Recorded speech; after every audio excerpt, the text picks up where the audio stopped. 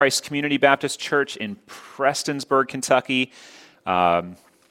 Alex and Seth, don't remember their last names, but they were there. I'm looking forward to introducing some of these brothers to you guys somehow, somewhen. Got to hear them. Chris, I've heard Chris before. Got to hear Chris preach yesterday, and Jared and Justin, and it was such a blessing to hear them, to hear the word from them, and wish you could have been there. But one of the books that they gave away, they were really generous in the conference. I have a copy of this, and so I got one, but I wanted to give it to you. This is called Be Thou My Vision, not to all of you, just to one of you. Be Thou My Vision, a liturgy for daily worship. And so liturgy is like an order or a flow of worship. We call our flow of worship a liturgy. We don't follow someone else's liturgy like some traditions do, like each Roman Catholic Church or each this. We don't have like the same liturgical calendar, but we do follow both an organized flow, both organized and a flow of thought, where it's not just, hey, what are our favorite songs? But if you notice, like on the headings that we have for our singing, we want to first approach God's throne, then we admit our need, whether that's sinfulness or weakness. We want to apply the gospel to our need, and then we prepare our hearts for the receiving of the word preached, and then we respond in faith. Those are the headings on those, if you've noticed that. That's a flow, a liturgical flow of thinking through worship and really how we should respond to that on a daily basis. And what this brother Jonathan Gibson came out with a few years ago, this is number one, a pretty book. Like, it's a pretty book. There are books and then there are pretty books, and this is a pretty book. He compiles some of those same things, a very similar flow and a couple other things, and also brings in scripture readings, brings in prayers by other authors over the course of church history, brings in some songs, brings in some catechism readings and things like that. I've been trying to remember to incorporate this into my daily morning plan, and I want to encourage you to do that as well. We introduced every session going through one of the days. It's 30 days and meant to kind of go through on a repeating basis as you go through those things. This was just really encouraging. The Amblers already have a copy, so who would like? You need to use it. Not like 100% of the time, Ross? Going up? Yeah. So it's not like you're committing to only use this, but it's too pretty to let it just get dust on the shelf. So look through that and then let me know what your thoughts are. If you guys, maybe we'll buy some other copies if other people are interested. Good book. And a great way of, if it's just like, well, I kind of feel like I'm in this rut of I'm just, I do my Bible reading and then what? Or I'm only awake halfway through, or what should I pray for? Having a guide like that can really be helpful. What we're going to do, we have our middle school and our high school classes with us today and for the next few weeks. It might take us all the way through November. It might not. I don't know. We're kind of open-ended on that. Ligonier Ministries out of Florida, that was R.C. Sproul, Dr. R.C. Sproul, founded that decades ago. He passed a few years ago, but the ministry is continuing, a faithful ministry pointing people back to the Word and emphasizing the holiness of God. I'm thankful for the resources they provide. On a yearly basis for the last, I'm going to say 4 or 5 years, they put out a survey. They have it done professionally on a number of theology statements, and they get the information from people as to where do you live and what's demographic and what's ethnicity and what's age and what's gender and what's education and all these different things. And they put it together, they compile all the answers onto a website called thestateoftheology.com. I think it's at the top. You should all have a handout, right? Not that version. Is that what it says? Thestateoftheology.com is the report about that. And their data, you can actually sort by, what do people in the South say about this? And so what I want to do through this, because the reason it's called the State of Theology is not just like, hey, this is interesting, but even tracking what do people, as good as surveys are, right? How good are they? I don't know, but at least somewhat accurate. I think 3,000 to 4,000, like under 4,000 people surveyed total about this from all these different areas to give an overview of what do Americans believe about some fairly basic truths. This isn't, key Baptist doctrine or key Presbyterian distinctives. This is some pretty high-level stuff that they go through. What do Americans believe? And then what I find probably more troubling maybe than that, while it's helpful to be like, what do our neighbors across the country believe, but what do those who say they believe the same thing that we do, that evangelical gospel focus, whatever that means by way of religious affiliation, because what does that term mean? But what do they believe about that? And hopefully that can kind of, some of the alarming things about that makes me think, well, what do we believe? From the middle schoolers and the high schoolers up through the adults, where we try to teach doctrine as we go through different passages of Scripture through exposition in the Psalms or in 1 Timothy or in Hebrews or now in Colossians to teach those things and trusting that the Lord will use His Word in your personal time and in training hour and in the preaching to develop a true and right understanding of Scripture.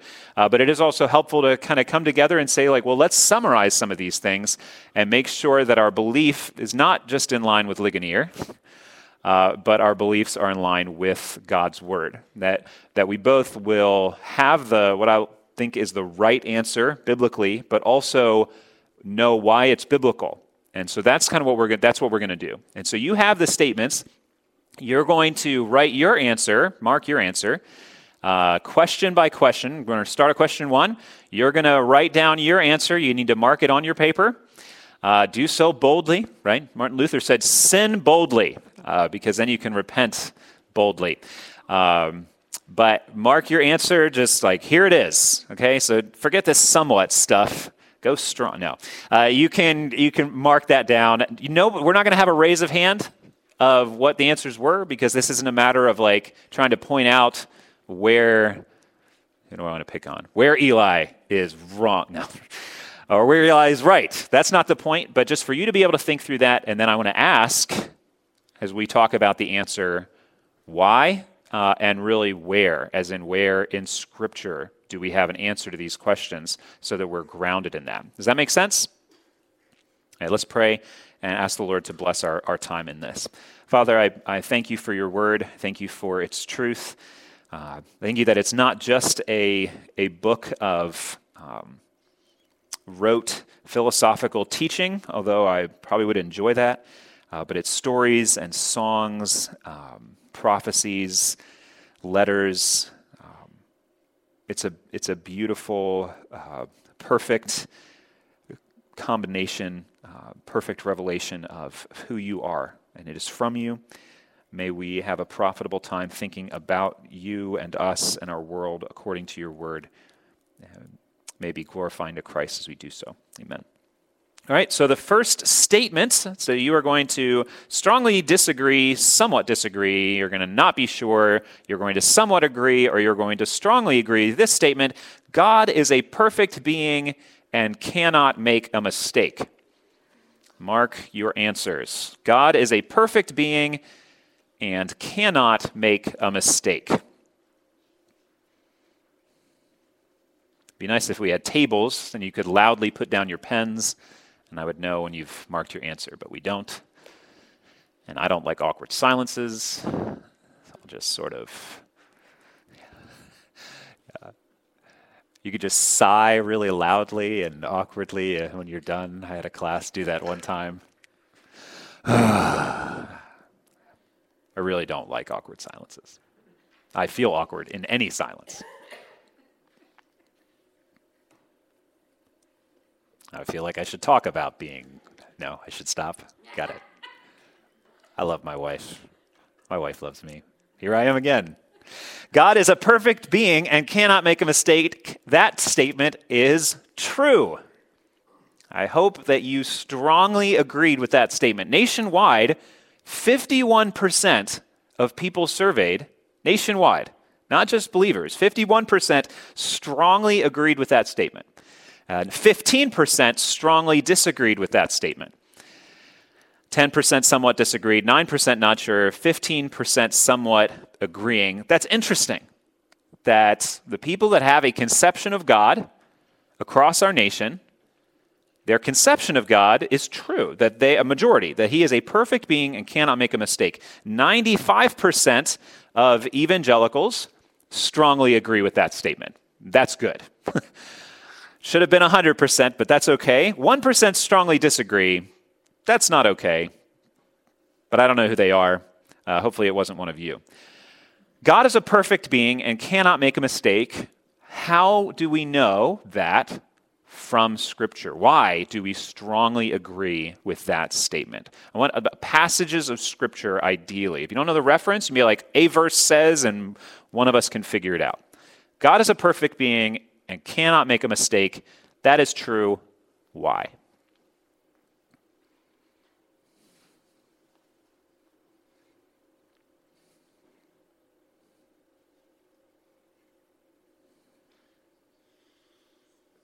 Yes, Angela.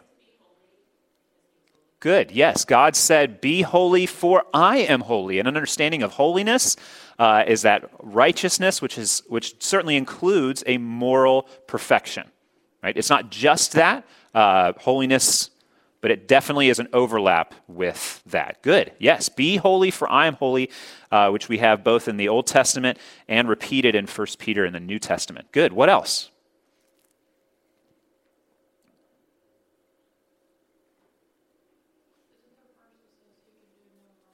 He can do no wrong. Trying to think what there's. As for this God, his way is perfect.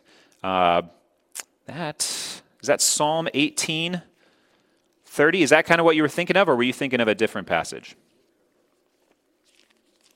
I don't think that is Psalm 18.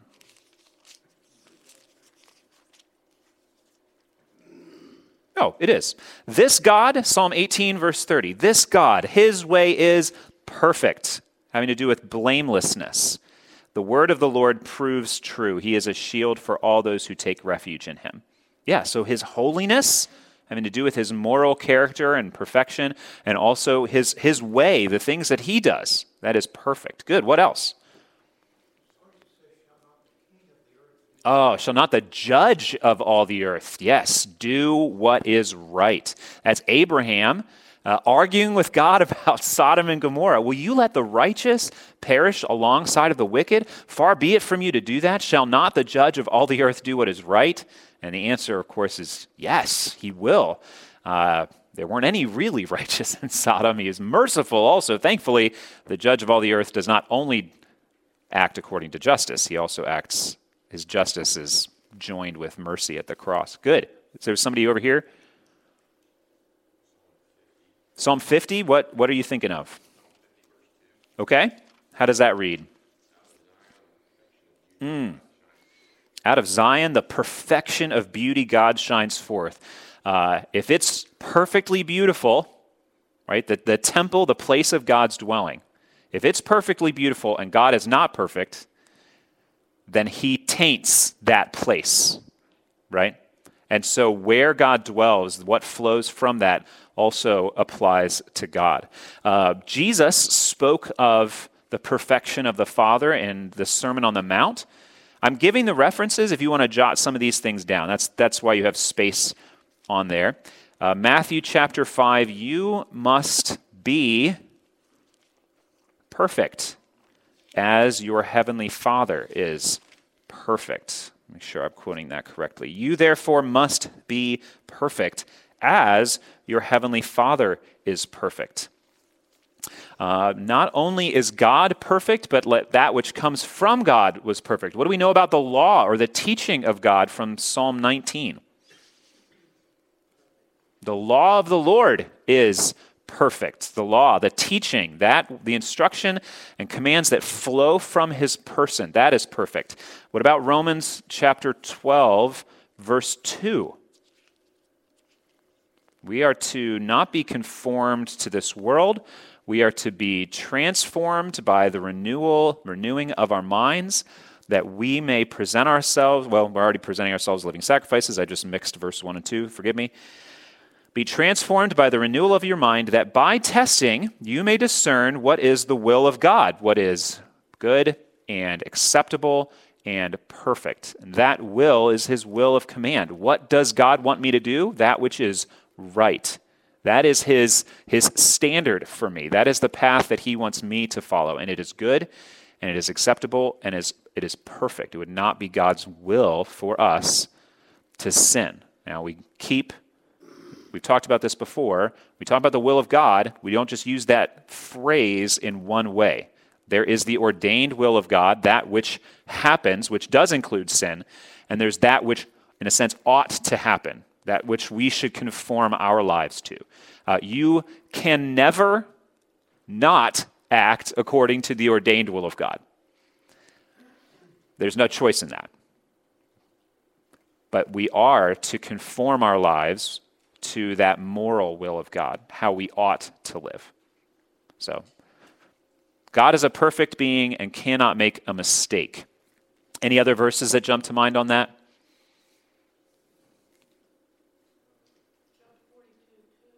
Okay. Yeah. Job 42, no purpose of yours can be thwarted. Yeah, absolutely. Good.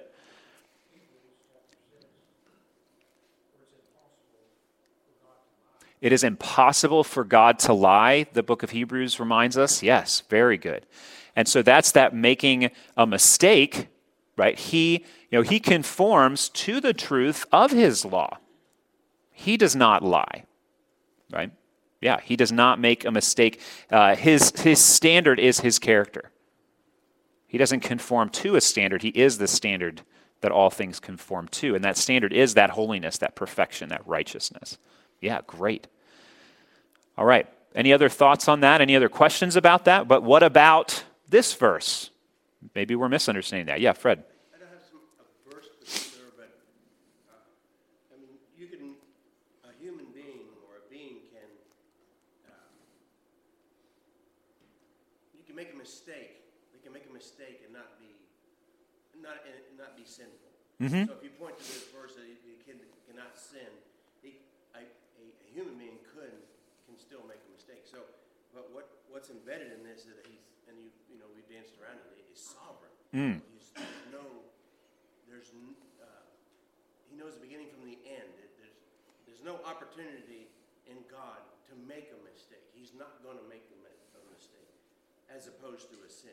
Yeah. I'm trying That's to draw good. a distinction there, and I think I'm just wondering if people are bound up in that idea. Okay. The people who said they may disagree with the premise here are thinking, well, God's pretty good most of the time, but he misses sometimes. Okay. Yeah. I'm just wondering if people have such a depressed view of God that they don't distinguish between sin and mistake. Yeah. So Fred's trying to bring up aspects of sometimes it isn't sinful to make a mistake, but all of God's plans and his sovereignty, there aren't any missteps in that. And not all missteps are sinful. If I wrote 2 + 2 = 5, I was wrong, but I wasn't sinning. But God also doesn't do that, right? That all of you turned, like if somebody were driving with you and offering you directions because they thought that they knew the way to go, and then you took a different turn, like, oh, you shouldn't have taken that, you should have done this. It's like, well, actually, I had other information. Like I needed to make this stop, or I knew that there was traffic here at this time of day, so I'm going to go this way. Just because I'm doing something different than what you expect doesn't mean that I'm making a mistake. Maybe that doesn't quite get there, but there's no as God's plan moves forward, which flows out of his character and his sovereignty, his power. Everything happens the way that he wants it, right? That he has planned for that to happen. It's never too fast. It's never too slow. There's never a misstep.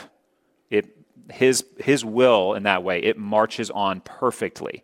We look at it like, oh, I don't like that part of. Well, we might not like part of the plan, but it doesn't mean that there was anything wrong in the plan, a misstep or a sin. Does that cover? Yeah, very good point. It's a worldview that we diminish God. Yeah. Bring him down to our level. Right. We make mistakes. Yeah, we make mistakes, and so God must be must be like us. So he makes mistakes. Everybody makes mistakes. Well, God does not make mistakes. Yeah, good. Anything else? Absolutely consistent. Yeah, the same yesterday, today, and forever. Yeah, because either if he's not, so that's what the other aspect of perfect, like we can think of it as a blameless or righteous. We can also think of it as a complete, right? So no need for improvement. If God, he couldn't say, I was, I am, and I will be the exact same if he had need for improvement, or if there was a possibility of decline, right? I could make something, and my family could be like, that was really good. The pizza that you made, that was perfect. I'll be like, well, I'm going to change something about it. Just perfect? No, it was good, but I want to tweak it. I want to try this. I want to try that. I want to make sure I can duplicate it, or these type of things, right? Because it's not perfectly perfect. Nothing is, except God, always, consistently. I think that was the word, right? Consistently perfect. Yeah, great. Good. Deuteronomy 32 says that his work is perfect. All his ways are just. God is the truth, and without injustice, righteousness, and uprightness. Yeah, excellent. Deuteronomy 32, echoing the same sentiments. Wonderful. Good. So we got good verses on that. Hopefully that can help solidify some things. Number 2, here's the statement. There is one true God in 3 persons, God the Father, God the Son, and God the Holy Spirit. There is one God, one true God in 3 persons, God the Father, God the Son, and God the Holy Spirit. Mark your answers. Thank you.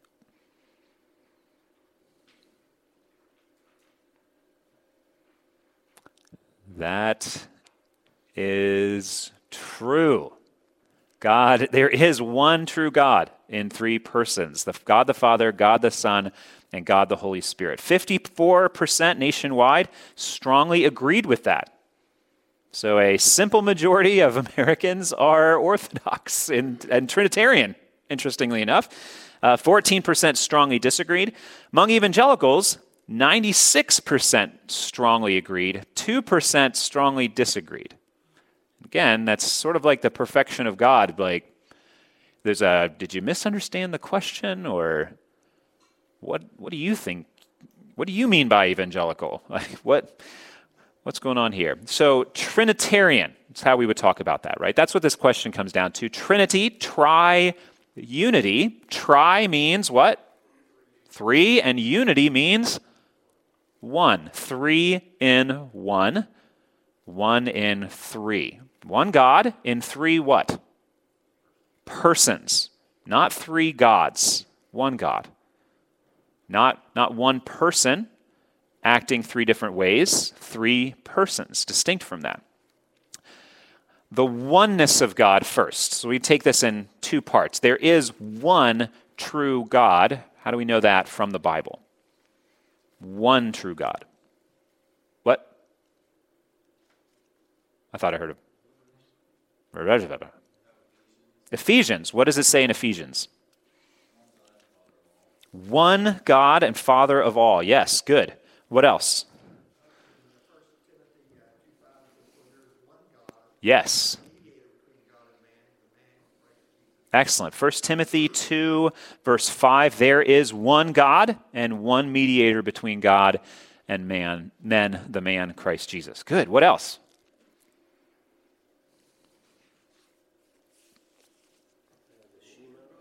The Shema, hear, O Israel, the Lord your God, the Lord is one. Or the Lord your God, there is one Lord. Yeah, good. Deuteronomy chapter 6. Thank you. Also in Matthew, verse 18 and 19, it says, all authority in heaven has been given to me, and go therefore and make disciples of all nations, baptizing in the name of the Father, and the Son, and the Holy Spirit. You're getting to the 3 part. We're on the 1 part.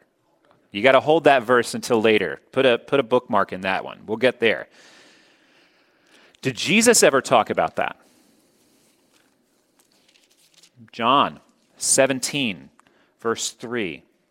This is eternal life, that they know you, the only true God. So the first part of this, is there one true God? Yes, there's only one true God. Jesus himself prayed and taught that to his disciples.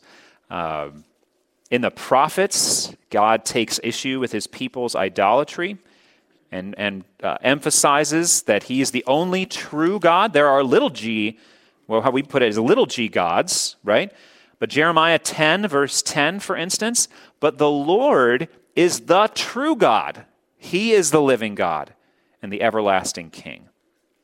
That's Jeremiah 10, verse 10. So we have that oneness of God. All the gods of the nations are idols, false, but the Lord made the heavens. Right? There's a trueness to who he is, the only true and living God. Now we get to the threeness. God is one and God is three, which is not a contradiction because it's not one God and three gods, and it's not one person and three persons. It's one God in three persons, right? It can't be reigning and not reigning at the same time, in the same place, in the same way, right? I heard somebody say, can't be, the sun can't be shining and it be raining at the same time. It's like, well, actually, it can. That's not a logical contradiction. It can't be raining and not raining the same time, in the same place, in the same way. Only one of those things can be true. So it is not a logical contradiction to say that God is one and three, because one what and three what are different, right? So the threeness of God is whispered and hidden in parts of the Old Testament and revealed clearly into the New Testament. So really the oneness of God is the emphasis of the Old Testament. And then the New Testament sheds light on that to show us that the threeness of God is there as well. But Mike gave us Matthew 28, 19, and 20, where Jesus lists the fact that our baptism, right, our identity as his followers and our profession of that is to be Trinitarian. In the name of the Father and of the Son and of the Holy Spirit. Right? What other passages would teach us about the three persons that make up our one God? In John 6 and 10, Jesus is distinguishing between himself and the Father. Yes. How the Father sent him and he's doing the will of the Father. Yep. So he sees, I'm doing the will of my Father. I am one with my Father, but I am not the Father. Right? Jesus never says, I am the Father. I am one with the Father. And really I've never, never say never, but I don't think I've ever come across a heresy variation that says God is one God in two persons. And so when we make the distinction between the Father and the Son, that's Trinitarian, even if we haven't talked about the Holy Spirit yet. Right? So again, it's either one God in three modes, that's a heresy, that's wrong, or one God in three. And so the case for the distinction eternally between the Father and the Son really is a Trinitarian case. So yeah, so John 6, John 10 talks about that as well. What else do we have? John 14. Yes, I will ask the Father, the Son, will ask the Father who will send the Comforter, which is the Holy Spirit. Yeah, so we see a distinction there as well. What other passages? Because is the word Trinity ever found in Old or New Testament? It is not. But that doesn't mean that the concept and the truth of it is not there. Angela, what were you thinking of? Mm-hmm.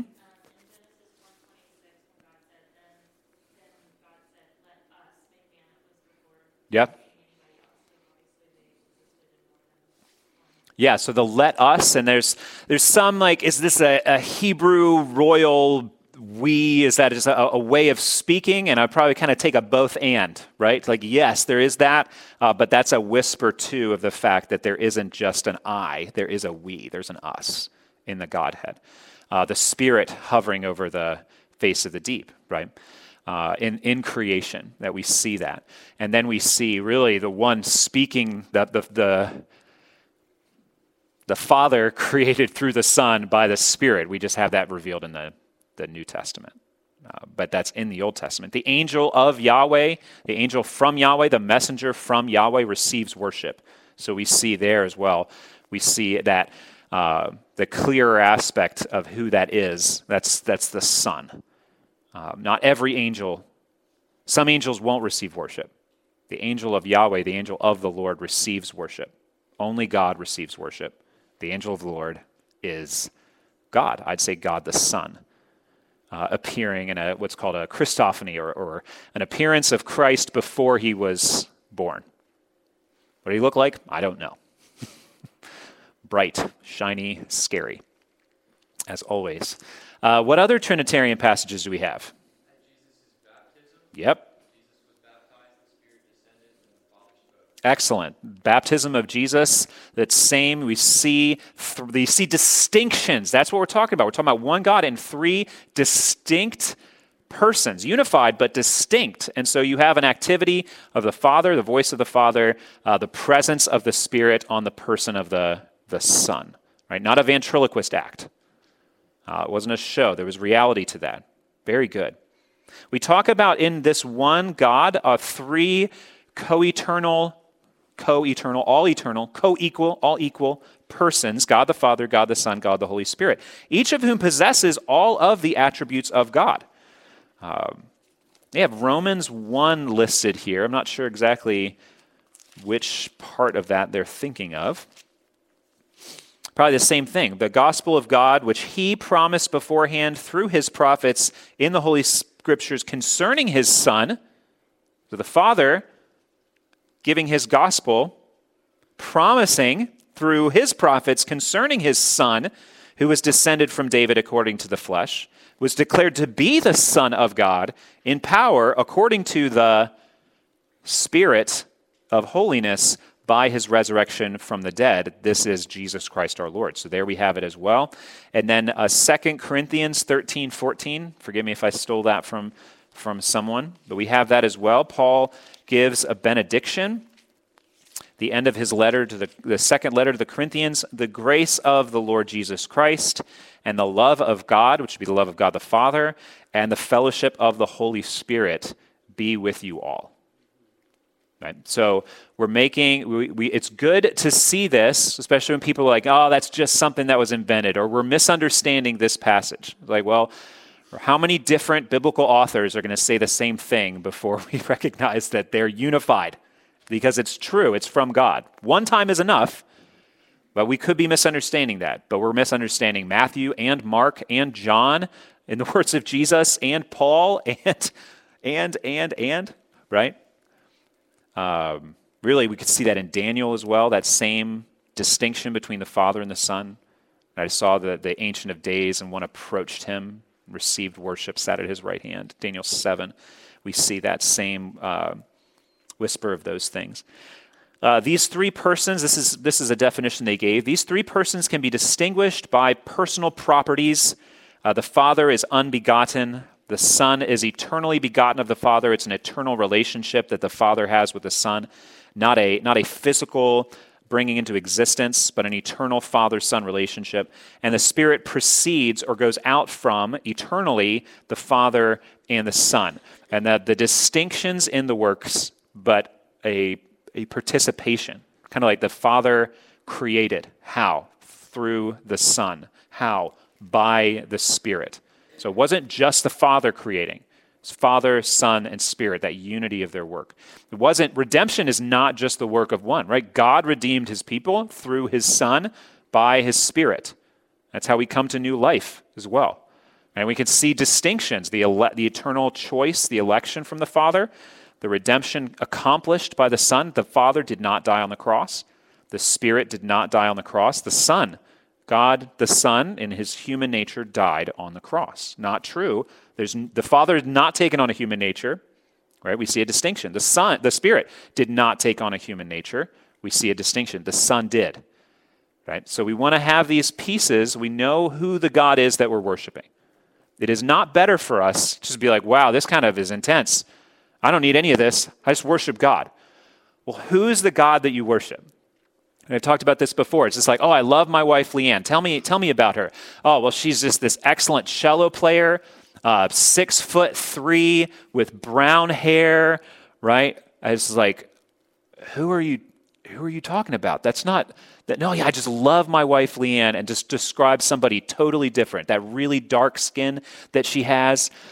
It's like, none of those things are true. Who are you talking about? Who are you saying that you love? There needs to be truth to that. Who is the God that we're worshiping? We're worshiping the one God in three persons eternally. Other thoughts or passages about that? There's not more divinity or less divinity.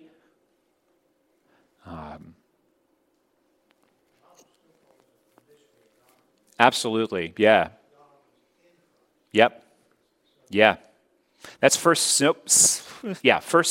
Timothy 3, I believe, right? Great indeed is the mystery of godliness. God, was manifested in the flesh. Wow. Right, definitely a mystery. We're like, it's there, but you're like, I'm not wrapping my brain around that. Good. You don't have your brain wrapped around it. When you're like, oh yeah, I totally understand this. Like, oh, no, you don't.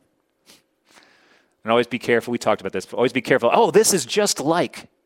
No, it's not. It's an egg. No, it's not. It's a clover. No, it's not. It's a father and I'm a father and I'm a husband. I'm like, no. Like any really good illustration, probably heretical. Well, God is like God. Like how he's one and three, but only him. That's the truth. Any other thoughts on that? There are other passages we could go to as well. Yeah. I think that to understand, not that we fully understand God in his unity, but we use the word person, and I think if you don't have a good appreciation of the robustness of what that can mean, then people don't get it. So one person, one, two, so we got three persons here. Yeah. And I think people are limited by that. So I think it needs to have a deep understanding of what a person is. Yeah, that distinguishing of I wish there was another word. But right. Yeah, it's a philosophical term. Person itself is just like we say that, and it holds books and books and books of meaning, and trying to grow even in what that means. Like what other word could we use? And that we kind of are using historical language, even if is that ideal? Do we really understand what person is? And if we said being, it sounds like, I think if we go three beings, we're moving away from the oneness, right? But if we think too much of 1, 2, 3 persons, then we're moving so far into threeness that we lose oneness. That's always the tension that we have. I think if you're like, as you lean in on like, oh yes, God is one, there is one Lord, and the further that you lean into that, you're like, but don't forget, that one is three. You're like, oh, right, okay. I'm going to go on this side of the boat. Three, yeah, the Father is God, the Son is God, the Spirit is God, and try to visualize or conceptualize that. You lean into there are three gods, and then the boat's going to tip over. So sort of this back and forth rocking, kind of like Jesus' deity and his humanity. The more we lean into one, we start to lose the other. We try to balance ourselves on. That's why it's good to have passages about both of those, right? The Lord is one, God the Father, God the Son, God the Spirit, right? The Father is God, the Son is God, the Spirit is God. The historical language that we use for that, I think, is most clear in Athanasian Creed, which is in the back of your book. Or no, in the midst of your book, Ross, that I just gave you, has the Nicene and the Athanasian Creeds, which we draw a lot of our language from, historical language. So there's that. All right, number 3, which we don't have time for, but that's okay. This will go quick. When does it ever? God accepts the worship of all religions, including Christianity, Judaism, and Islam. God accepts the worship of all religions, including Christianity, Judaism, and Islam.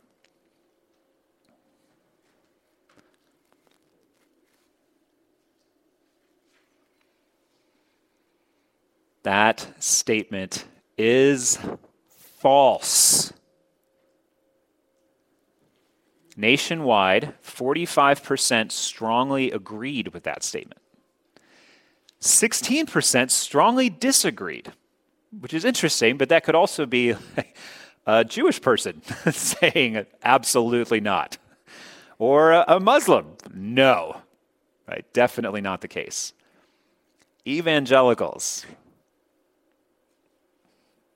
46% strongly agreed with that statement. 46% of professing evangelicals in the United States of America in the last year do not see the necessity for the distinctions between these religions. What was the first number? That's everybody in the country? Nationwide, 45% strongly agreed, 16% strongly disagreed. And then of evangelicals, 46% strongly agreed, and only 32%, less than a third. Yeah, basically this, yes. Actually, there's a 22% somewhat agreeing nationwide, 10% somewhat agreeing. 56% of professing evangelicals are unbiblically wrong when it comes to other world religions. 6% not sure, 6% somewhat agreeing, 32% strongly disagreeing. How do we know that this statement is false? Is it just because it's ours? Right? West Virginia is the best state to live in because it's my state. Ohio's the worst. That's just empirical reality. No, just kidding. Just kidding. Oh, she didn't even hear me. That's okay. It wasn't true anyway. Is this just personal preference? Just kind of like, well, I like Baptist more than I like Presbyterian because I'm a Baptist. Better than Lutheran, better than... Can't we all just get along? Coexist? Have a nice little bumper sticker? No, why do we know from Scripture this is not the case? Kind of answers itself, right? Because the Bible is a Christian book. But it is a standard for truth. Verses, thoughts. I am the way, the truth, the life. No one comes to the Father except through me. Well, Islam has Jesus, but not exclusively. They have Moses, and they have David, and they have Abraham, and they have Jesus. Lots of good prophets. Then they have Muhammad up here, but Jesus isn't Allah. Muhammad is not Allah. Allah is God. Muhammad is his prophet. Right? What were you saying? Yeah, it's just like, oh yeah, Jesus is good, but Muhammad, have you guys met Muhammad? It's just so good. Not really. That was me. That was my Muslim voice. Jesus teaches exclusivity, requires that. What else?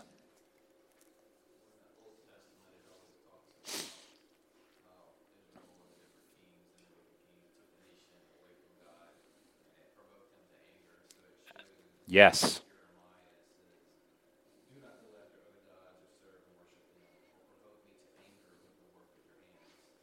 Yeah. What verse was that in Jeremiah? Jeremiah 25:6. Yeah, God's anger provoked. Yeah. If it was all fine, all ways to God, right, all paths up the same mountain, then why is he so angered by idolatry if it's really just the worship, it's all the worship of him? Just different names, maybe a couple different ways. No, it's not. Right? He makes a distinction. And really, he makes the distinction between the worship of him in Judah at the temple as he prescribed and the worship of him represented by the golden calves that Jeroboam instituted in Bethel and whatever the other city was, right? So it's not just like, oh yeah, this is the God, right? Aaron did the same thing. Look, Israel, this calf, this is Yahweh. I don't know if you ever caught that, but that's what he's saying. Aaron isn't making like a separate idol. He's representing Yahweh. This is the one who brought you out of Egypt, out of the land of bondage. And then that gets ground up. The people have to drink it. There's a curse on them for it. And then Jeroboam just got a brilliant idea. That went so well the first time. Let's do it again. Matter of fact, let's do it twice. No. And then not to mention the worship of the Baals, the worship of the Ashtoreths, the worship of Molech, right? Those other things, all unacceptable, right? Clear distinctions being made between all other religions. We sort of said that, right? The gods of the nations are idols, but the Lord made the heavens. There's something different about him. That's at the core of Judaism, but they only have that God is one part, right? Why isn't Judaism true? Why is Judaism not the path to God equal with Christianity? Because they haven't embraced the Messiah Jesus. You cannot worship God without worshiping Christ. You can't. It is not honoring to him. It's not okay. Right? The fulfillment has come. We don't live in those shadows, even as Paul talks about to the Colossians. Yeah.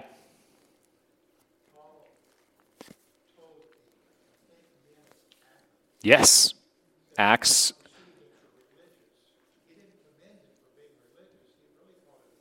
Yeah. Acts 17. Yeah, it's like, okay, you're religious, but you're missing it, right? Like, okay, you're even so religious, you have like this extra in case we missed anybody. Well, you have missed somebody. You missed the only somebody, and I'm going to tell you who he is now. And he commands all nations everywhere to repent. Repent of what? Of every one of these altars. That's Acts 17 in Athens at the Areopagus or Mars Hill. Yeah, good. Exodus 20, verse 3, you shall have no other gods before me. Allah and the God and Father of our Lord Jesus Christ are entirely different beings. It's not just another name. It's a different God. And really a God that does not have a son named Jesus Christ and a God who does have a son named Jesus Christ, those are different gods. That's the key between these different things. So God does not accept that worship. He commands repentance of his people from their idolatry in both testaments. They have 1 John 5:21 listed.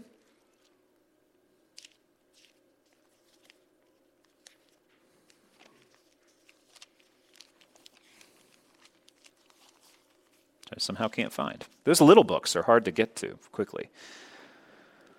Little children, keep yourselves from idols. Simple one. Don't. Hey, stop it. Remove that sin. Replace it with worship of Jesus. Yeah, what's in 2 Kings 19? Hezekiah is praying to God. When the Assyrians are attacking or threatening, rather,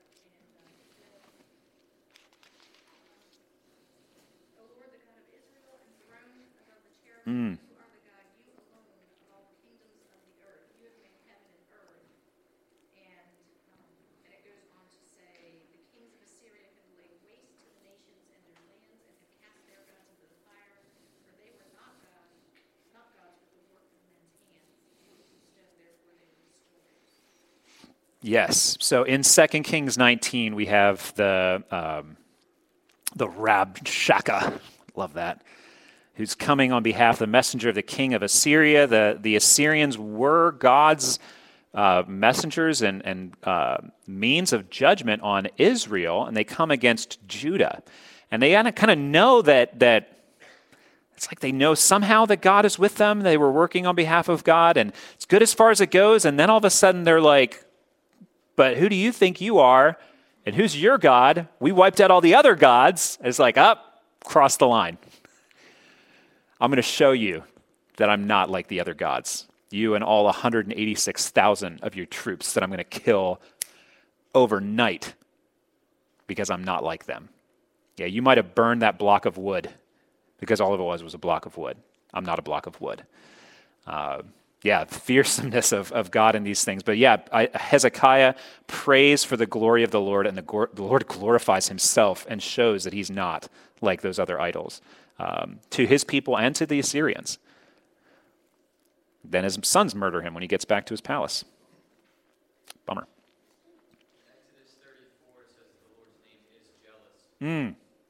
Yeah, there's that faithfulness. But yeah, the jealousy of the Lord, the rightful jealousy of the worship of that which he made and that of his people, like a husband and a wife. Yeah, we see that in that type of picture. And so to worship God that other way is really to worship another God, and worshiping another God, he is furiously opposed to, and rightfully so. It's unfaithfulness when we worship other gods. I guess it's pretty broad as to Yeah, the judgment of the Lord that fell on his people for idolatry, the Assyrian and the Babylonian captivities. Yeah, excellent. Very, very good. His people learned that. They learned there's one God. They learned it well. They learned a little too well because they refused to receive his revelation in Jesus Christ. They're like, never again another idol. We're not even going to listen to when God comes down. You can go too far. You can miss that part that we talked about earlier. Well, great. 3 questions.